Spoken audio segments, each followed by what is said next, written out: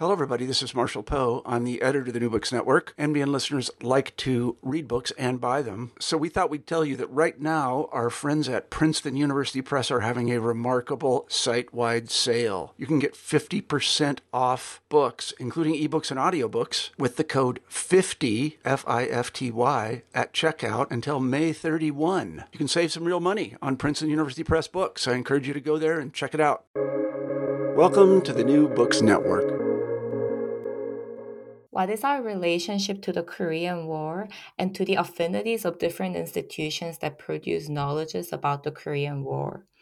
In her book, Warring Genealogies, Jo Kim, quote, conceptualizes racialized formations of kinship emerging from the Korean War as a problem of knowledge, end quote. Through a close reading of Chicanx and Asian American cultural productions, as well as archives produced by white penitentiary prisoners and the United Daughters of the Confederacy, Jewell considers how Chicanx and Korean diasporic works critique white supremacist expressions of kinship that emerge from the official memorialization about the war. Further challenging the division in disciplines and periodization in academia that forecloses discussions about colonialism spanning multiple geographic locations and temporalities, Chuk examines how queer hermeneutics help us to reconsider minor and humble instances of kinship between Asian Latino cultural productions. I'm pleased to welcome Juok today at the New Books Network in Asian American Studies to talk about her new work, Warring Genealogies, Race, Kinship, and the Korean War. Juok, welcome to the show. Thank you. It's my pleasure. I loved how you positioned yourself and your story in the coda to contextualize the production of your book as imagining otherwise. Can you tell us a little bit about yourself and how you came to write this book? Oh, thank you for that question. I'm an associate professor of cultural studies in the Department of Literature at UC San Diego, and that's actually where the work for my book started. Warring Genealogies is based on the dissertation I wrote for my PhD here in literature at UCSD. But as you read in the coda, I grew up in the state that is known as Kansas, which shaped my book in a number of ways. So, for instance, some of the content is explicitly located in Kansas, such as the first chapter on proxy adoption by Leavenworth Penitentiary prisoners. And as you've read in the coda, my physical closeness to archives and their collections also informed this book really in ways that I couldn't have been I couldn't have anticipated when I first started this project. Mhm. Yeah, I found this so interesting, like how, location is really important for you, spatiality, like both you as a researcher and an author, but then also for the characters that you engage with in the fiction as well. I also wanted to ask you about the reading practice that guides your book, inspired by Jose Esteban Munoz, that you call a queer hermeneutic. Oh, thank you. I really appreciate this question. The book hinges on the tensions generated between knowing and unknowing, the tensions generated between remembering and forgetting, and how, like, all the different ways we might arrive at our understandings and relationships to the Korean War. And one of the things I find so rich about Munoz's queer hermeneutic is how it opens up, and these are his words, quote, epistemologically and ontologically humble, end quote, reading practice. And it's so generative. So at the broadest level, this reading practice critiques the accrual of usable knowledge against racialized enemies of the state. So this might be most literally represented by by the analysis of Rolando Hinojosa's Korean love songs in chapter 2, where Sunny Ruiz sort of passes as Japanese. But the reading practice also invites multiple iterations of the speculative. And so, for instance, like the not knowing for sure what happened to family members who never returned from the war. And that's an especially pronounced thematic in the Chicano literatures in chapter 2. But within the context of the war, I think that this reading practice reflects the number of queer temporalities that refuse to anticipate closure and, like really unexpectedly mirroring the unended status of the Korean War itself. Yeah, yeah, and I also found it really moving when you reflected on how, yeah, in the Korean War as well, like a lot of people, like, don't know what happened to their parents, and, like they were all separated, and, the war has still not ended, and, this, like, not knowing and, like, not having closure in any way really still shapes, the afterlives of the war. So I really appreciated, how you brought the conversations in Latinx studies with the Korean War through queer hermeneutics as well. Um, so in the first chapter, I guess we'll go into the second chapter to which you have alluded to. But this not knowing is really important as you begin with an upside down letter. Can you tell us a little bit more about how you came across this upside down letter, and how this inspired your chapter? Absolutely. So, oh my gosh, that letter. The letter it was reprinted in a prison magazine called The New Era, and it's a publication that, it's had its very like interesting histories, both radical and reactionary, and the Korean War moment is definitely one of the New Era's more how shall I say, um, it reads like a prison periodical published during the McCarthy era.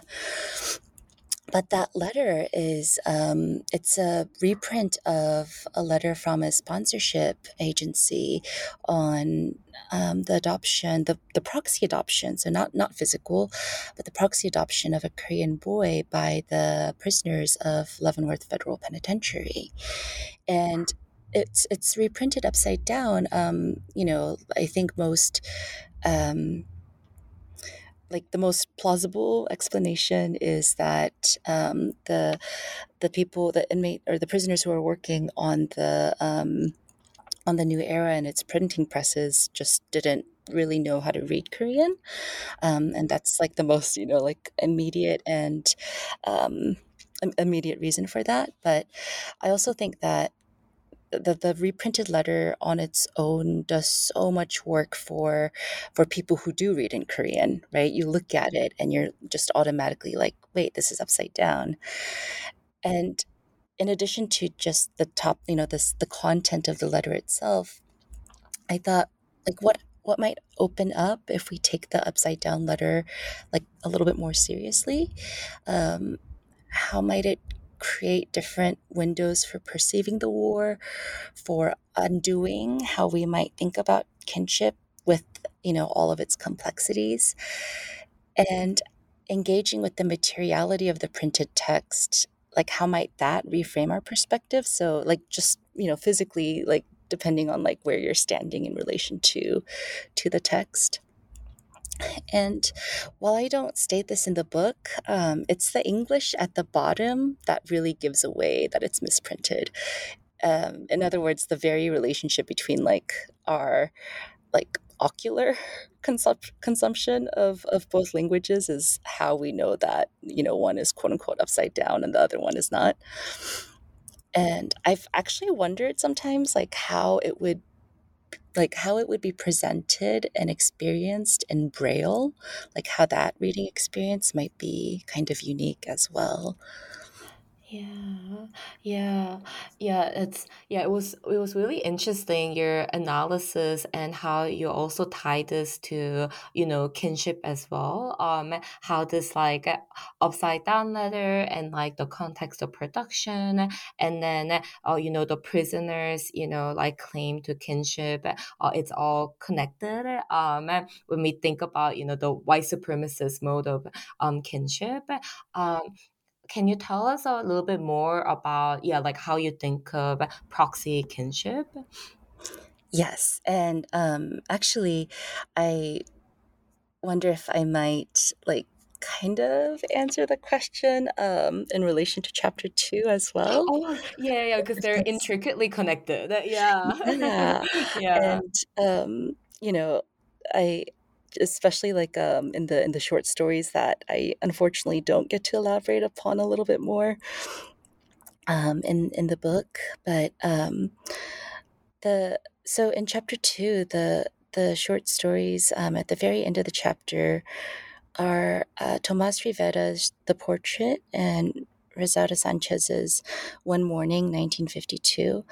And this kind of has a relationship to, again, like a kind of maybe um, like unanticipated, like linguistic manifestations of like white supremacy maybe. So I in the book analyze only the English versions of both stories. And Sanchez's short story One Morning 1952, like I can discuss like a little bit more, but as the chapter, and again, it's a story that I wish I was able to elaborate upon more, but as it stands, I focus closely on just a few lines, one of which is that the narrators, and this is a quote from the short story, the narrators quote, "Brother-in-law was out there, somehow caught up in that mess of Chinese, Koreans, and gringos," end quote. And while I don't discuss this in the chapter, I wish I had. I think it's really fascinating that the word that gringos remain untranslated from Spanish to English. So the retention of gringos alongside Chinese and Koreans defamiliarizes whiteness. Um, in the very same sentence that situates the narrator's kinship relation to the family member in the war, which is his brother-in-law. And maybe this isn't like necessarily an example of how the story refuses white supremacist modes of forming kinship, but I do think that there's something in the like derogatory, matter of fact use of gringos in relation to Chinese and Koreans that refuses or denies any elevation of whiteness, and that really makes whiteness out of place in the Korean Civil War. And so again, like those are maybe two examples that I don't flesh out in the book that begin to sort of gesture towards like kinship and proxy kinship and proxy war. Yeah, yeah, definitely. Yeah, and then in on a related note, yeah, you also discuss how, the Latino writers talk about Asia as a proxy place of kinship. So thinking about how race also acquires, like different meanings, like depending on, where you're located. As you already talked about. Um, I wondered if you could like tell us like a little bit more about it, then like how the Latino writers like like situate themselves and how then the kinship then like takes on a different meaning depending on where they are situated in relations to one another. Yes. So I think it's a little bit more explicit in chapter 3 with Martin Lemon's novels, Slicky Boys and The Wandering Ghost, in which the narrator is, and the protagonist of the entire series, he identifies so strongly with Korea, and he does so in a way that suggests like how he's kind of sick of the structures of power in the U.S., how he's been able to navigate feeling at home in Korea much better than in East LA. And for the for says Korean love songs in particular, it's almost as though the characters each offer different theorizations about the like importation of different forms of like racism which they've been accustomed to in Texas, in a completely different physical context. So one is Korea, of course, but the other is in Japan. And so I think those, and in Japan, there's also the possibility of just, again, seeking an option to stay rather than to return to, an explicit and manifestly like racist Texas. And so, there are those elements, and then some of the other authors too. Like like in Luis Valdez's at the very end of Zoot Suit, or for Rosado Sanchez and for Tomas Rivera, a lot of the tension revolves again around unknowing and not knowing, and never just never getting any sense of closure about their loved ones. And one of the lines that still gives me chills in Sanchez's short story, One Morning 1952, is this meditation about the war and how I wish I could remember exactly the quote, but it states something like it seemed like the war was going on forever. And I think too about the the fact that it was when Sanchez wrote the story, but that it's for us to be in this moment with the war still unended. It gives again those cultural productions a specific political valence and maybe an urgency as well. Yeah, yeah, exactly. Yeah, and I think this relates really well to the other question that I had, because yeah, that quote, about how the war, is going on forever, and like how it is unended, also make me think about the post-colonial, post-imperial aspect of the war, where with the development of the cities, it's also intricately tied to like the militaristic development that spans, the US and Korea, which you explicitly talk about in chapter 3 when you talk about militarized histories bringing together East LA, Itaewon, and Dongducheon, and how Chicano writers actually, explicitly like draw comparisons between like Texas and Korea about how hot it is, but then also like alluding to, these like bigger histories that actually, bring together the histories of urban development together, which was really interesting when we think about spatial proximities. So I wanted to ask you about, yeah, what for you, what are the political implications of these spatial proximities when we think about the politics today, like the anti-war activism that is happening, what are, yeah, like how do these stories in a way like shed new insights to, the solidarities that can emerge, about when we think about spatial proximity? Oh, that's such a fantastic question.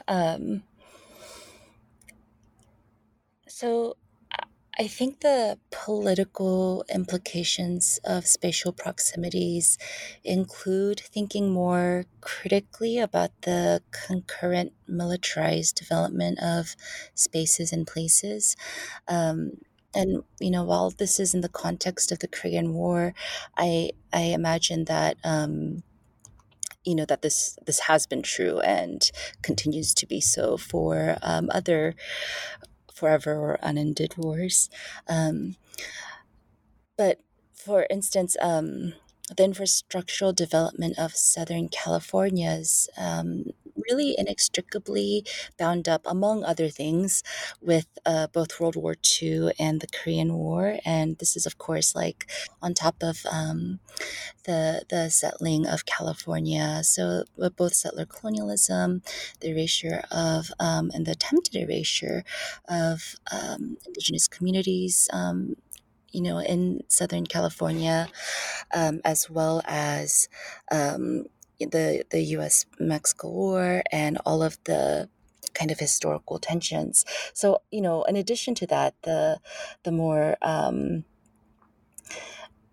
I guess the sort of like World War II Korean War era development of Southern California and its infrastructures has a really explicit relationship to both like militarized, like to the militarization that was part of like why Southern California looks and feels as it does. And although, these aren't exactly commensurate examples when I think about how all of the like many of these texts taken together suggest like both like in again each in their own different contexts, sex work and coerced sexual violence across East LA, across Itaewon, Dongducheon, and other sites. That they place the significance of the potential for something like and something which is also an ongoing anti-colonial feminist solidarity, that it places them both in a broader geo-historical scope and maybe in a really optimistic sense perhaps brings them closer together as well in a kind of shared political intimacy and commitment. Yeah. Yeah, definitely. Yeah, I think that was what I was thinking of as well, like especially when we think about the movement, like activism to remember the comfort women histories and to like demand retribution that is quite transnational, like quite a transnational movement that is happening across Asia and America. So yeah, I thought this is like all related, like the histories of development, but then bringing like gender into the discussion and thinking about the transnational solidarity movement. Um, and this also really relates to another question that I wanted to ask you. And I thought, when you were analyzing Old Friends, the story Old Friends in chapter 2, I thought it was quite fascinating when Raphael disidentified with Pinkerton, who has an affair with a Japanese sex worker, because one of the like contentious issue with comfort women and sex worker is the history of Japan colonizing Korea. So there is this like national division, but then I guess scholars have also pointed out that like Japanese women were also comfort women too, and then I don't think there is much work, on like the solidarity between like Korean and Japanese women because of, the nationalist frameworks that often, frame these discussions. But I thought that that moment was quite a fascinating moment to consider inter-Asia relations, with taking into account the colonial history. So I was wondering whether you can tell us more about, like how you conceptualize these relations, factoring, the complex histories of colonization that happened within Asia. Oh, it's such an important question and like such a difficult one. Um, I guess maybe it depends on like how inter-Asia is defined. So like for like I'm just like always thinking like, so for instance, if we think about the Republic of Korea and the Democratic People's Republic of Korea, like would that be considered inter-Asia?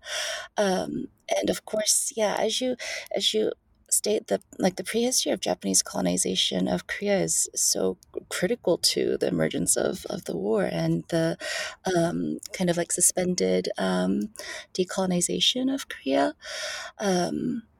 But it's not a topic that I'm really am super knowledgeable about or that I discuss in the book, unless they're somehow like initiated by the texts I examine. So, like one small example that comes to mind is in chapter one of the prisoners writes about like China and the Philippines in relation to communism, or like the Japanese as a threat to the U.S., discounting like Japanese American, participation in the military in World War II, or to go back to Sanchez's short story, like a discussion of Chinese, Koreans, and gringos, which I thought was a really interesting racial framing of the war through like this unnamed Chicano character. But to respond to maybe the heart of your question, I can maybe share another example. So,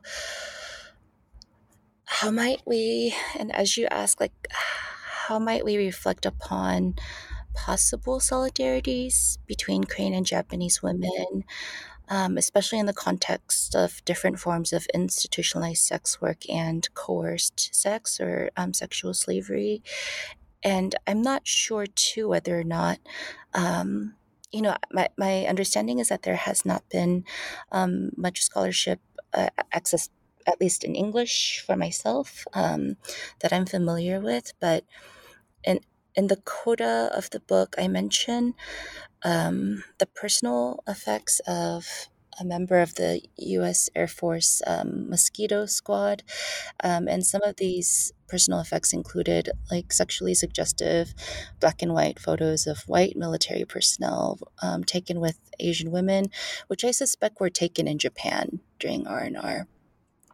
And while I'm unsure of like the specifically inter-Asia implications, when I encountered these photos in the archive, I definitely wondered about like broader anti-colonial solidarities between Korean and Japanese women, like together against both like colonialism and the misogyny and the violence of patriarchy that attends colonialism. And, like, because even as like the Japanese military institutionalized sexual slavery, like throughout Asia, right, like Philippines and like what was then called, I believe, the Dutch East Indies, and different parts of China and Japan as well. Um, even because even as the Japanese military institutionalized sexual slavery, like throughout Asia during and throughout the World War II era, I cannot imagine that there would not have been like people and women in particular in Japan who opposed both colonialism and sexual violence, right? Like there must have been, and I personally, it's not that I'm privy to these histories, but um, I would love to learn more about, however kind of minor their actions or contributions may appear. For me, it's really important to not foreclose that as a really important part of like anti-colonial feminist historical record. Yeah, definitely. Yeah, and then I think this question also came to my mind because it's something that I have been thinking about. So I was really curious to hear your thoughts. And yeah, I think that in terms of like historically looking at solidarities, like yeah, like I don't think there's much work, even though I think now like transnationally, I think there's definitely more like instances of solidarities. But I think as you were saying, yeah, I think I would also like love to see like the everyday Hmm. solidarities that emerge. Yes. Yeah. Oh, yes. I Yeah. love the way you phrase that. Yeah. And I really do hope if the scholarship exists, I'd love to learn more and study more. And if it doesn't, I can't Yeah. wait for the work that will come out. Yeah, because I thought that, like, also the way you discuss kinship was also just like such a beautiful way of like expressing, like, I mean, as you show, like kinship can also be, like a white, supremacist way of establishing dominance, but kinship can also be, a way of like rethinking, and can be an instance of everyday solidarity too. So I also thought that, yeah, all of these questions actually interrelate in one way or the other. Yeah. I think I also really appreciated your theorization of kinship as well. With that respect to like thinking about like the possibilities of relationalities that emerge in the everyday settings, and people encountering one another. Um, I wanted to shift gear into my next question. And in chapter 4, you think more about like kind of like quote unquote like official archives with the United Daughters of Confederates. So first, I wanted to like ask you more about this archive to contextualize it for the audience.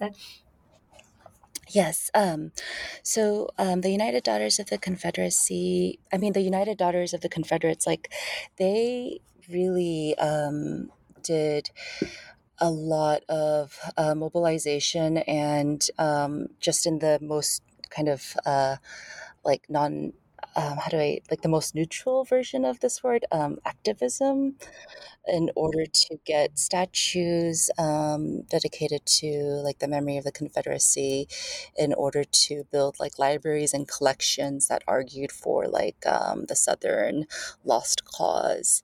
And they're still active, and they've awarded medals for different U.S. military campaigns, but like honoring again like the Confederate, like oh, what's that word? I'm blanking right now, but lineal descendants of the Confederates. And so their um, their work in shaping the physical space of the U.S. South, with like all the memorials, and the naming of like, or creating archives, and just sort of keeping the Confederacy um, quote unquote alive, is like, it's huge. They just really did like a lot of they expended tremendous effort in shaping like the white supremacist like physical landscape of the U.S. South, uh, and not exclusively the South, but especially in the South.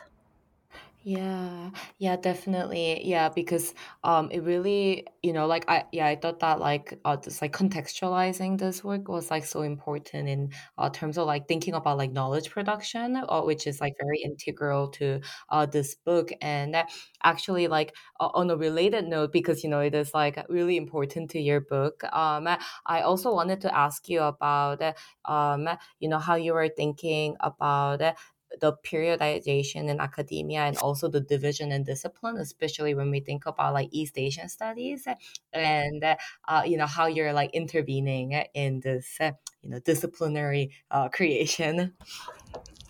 Um, I guess maybe this is in some ways related to the question about like inter-Asia relationships. Um, that that that nothing that we study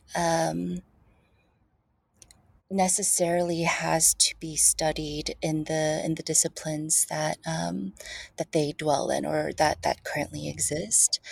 And sometimes, I wonder, like, actually, how has like the formation of academic disciplines, so on the one hand, like, there are area studies that have just really explicit ties to um, US like power, and that has everything to do with like post 45 US like reach across the globe.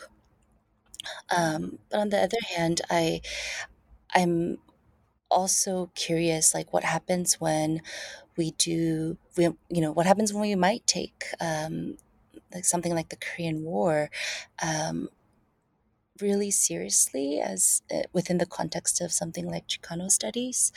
And as well, when I think about like Korean American or Asian American studies, I'm also thinking there's no way to really study this history without learning more about, um, again, both longer histories and, you know, why not study them in relation to each other? Like, what might that open up?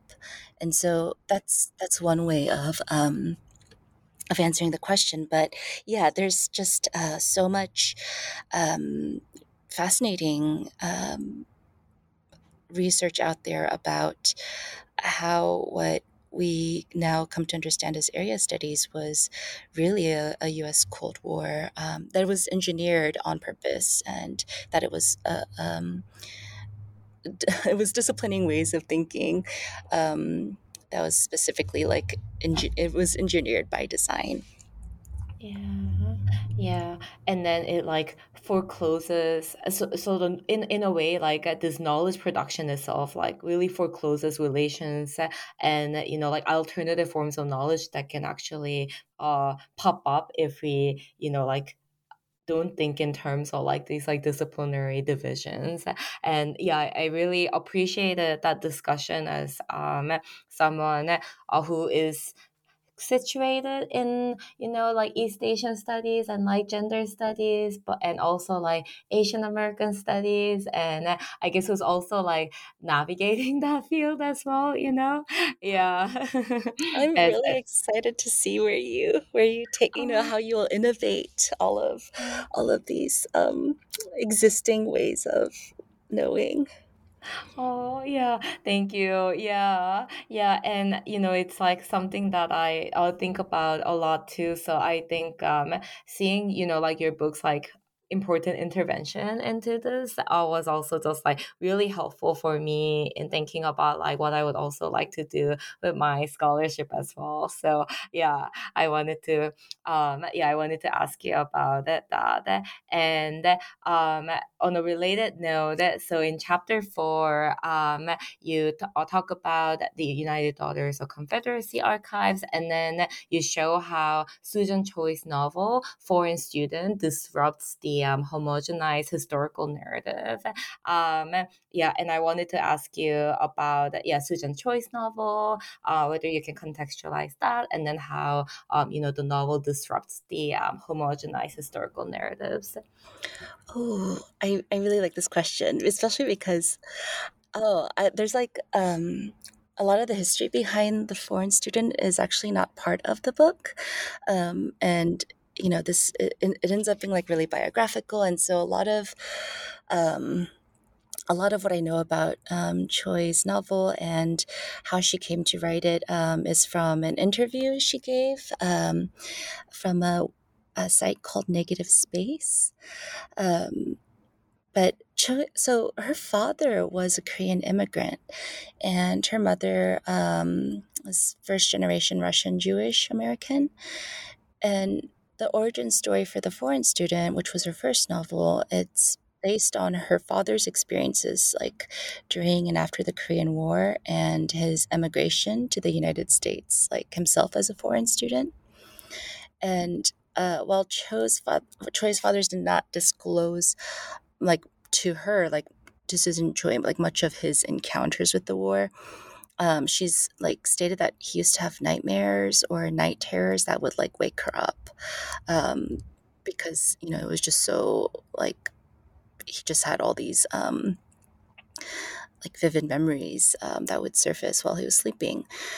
And learn just trying to find out more about his history was like a catalyst for the novel.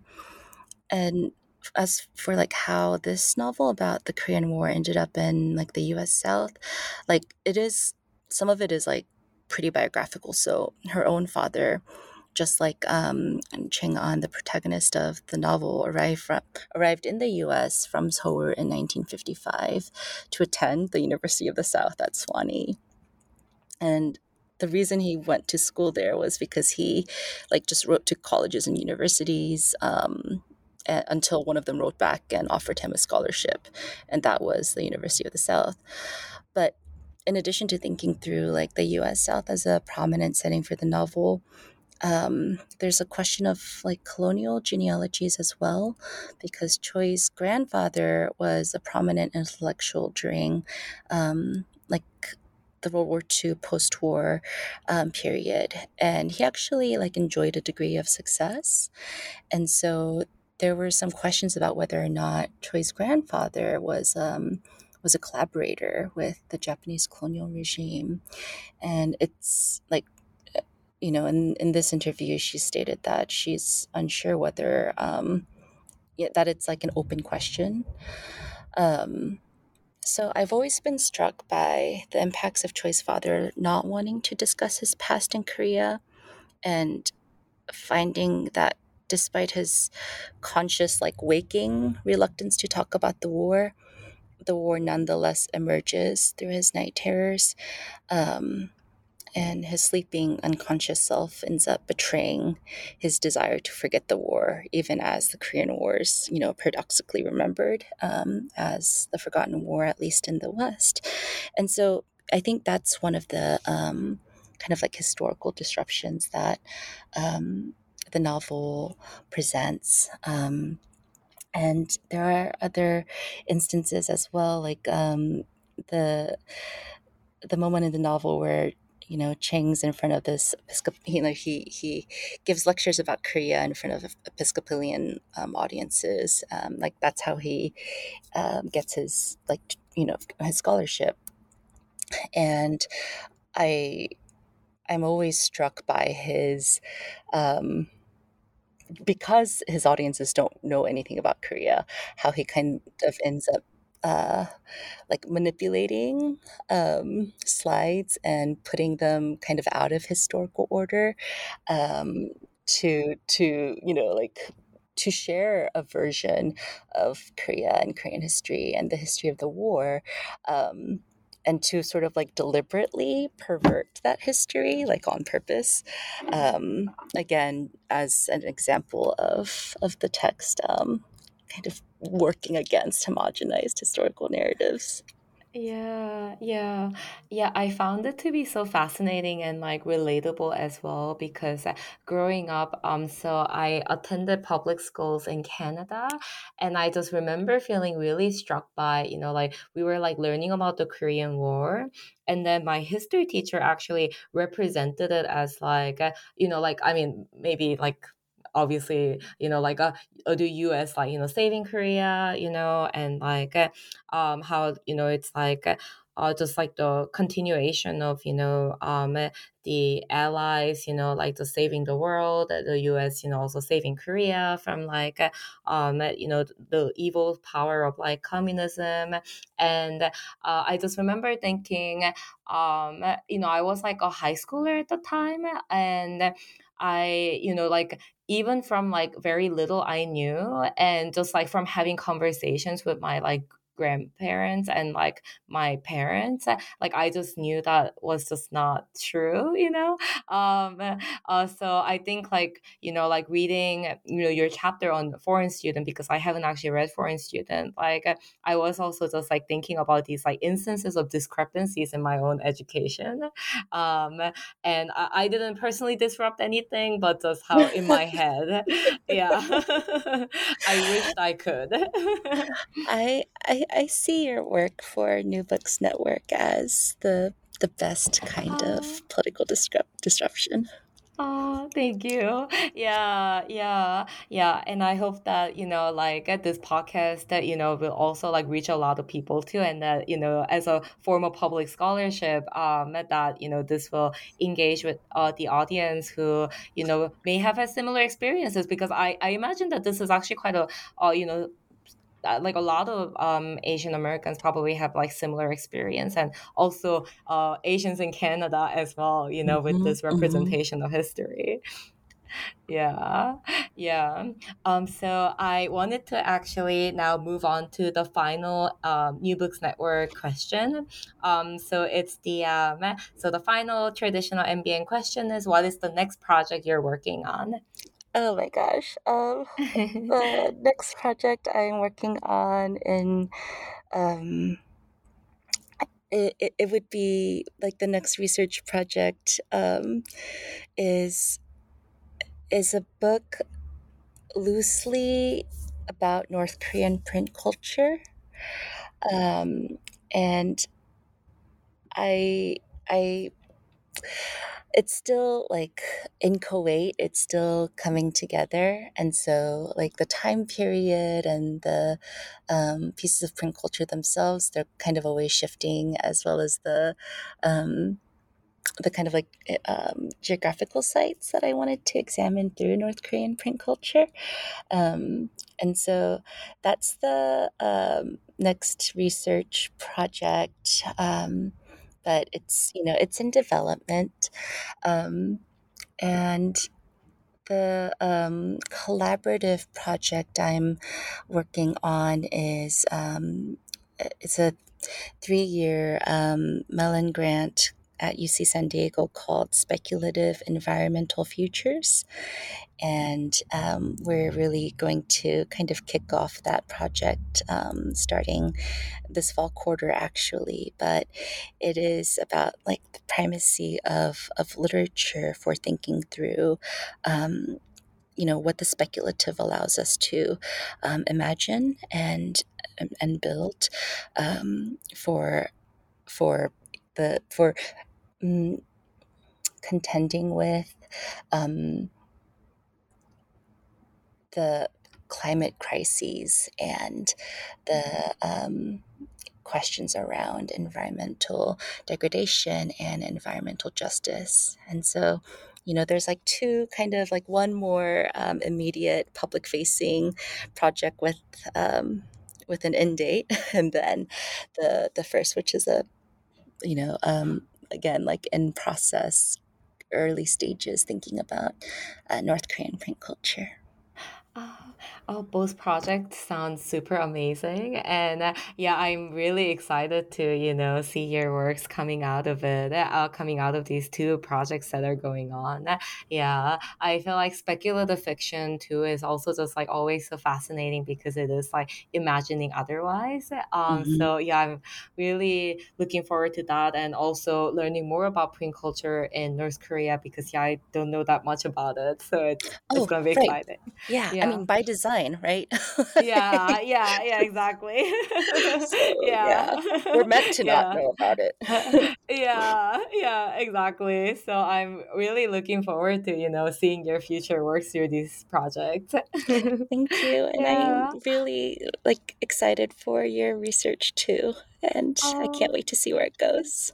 yeah. Thank you so much. Yeah, and thank you so much for, being in conversation with me today and for sharing, your thoughts and your incredible work with the audience today. Thank you.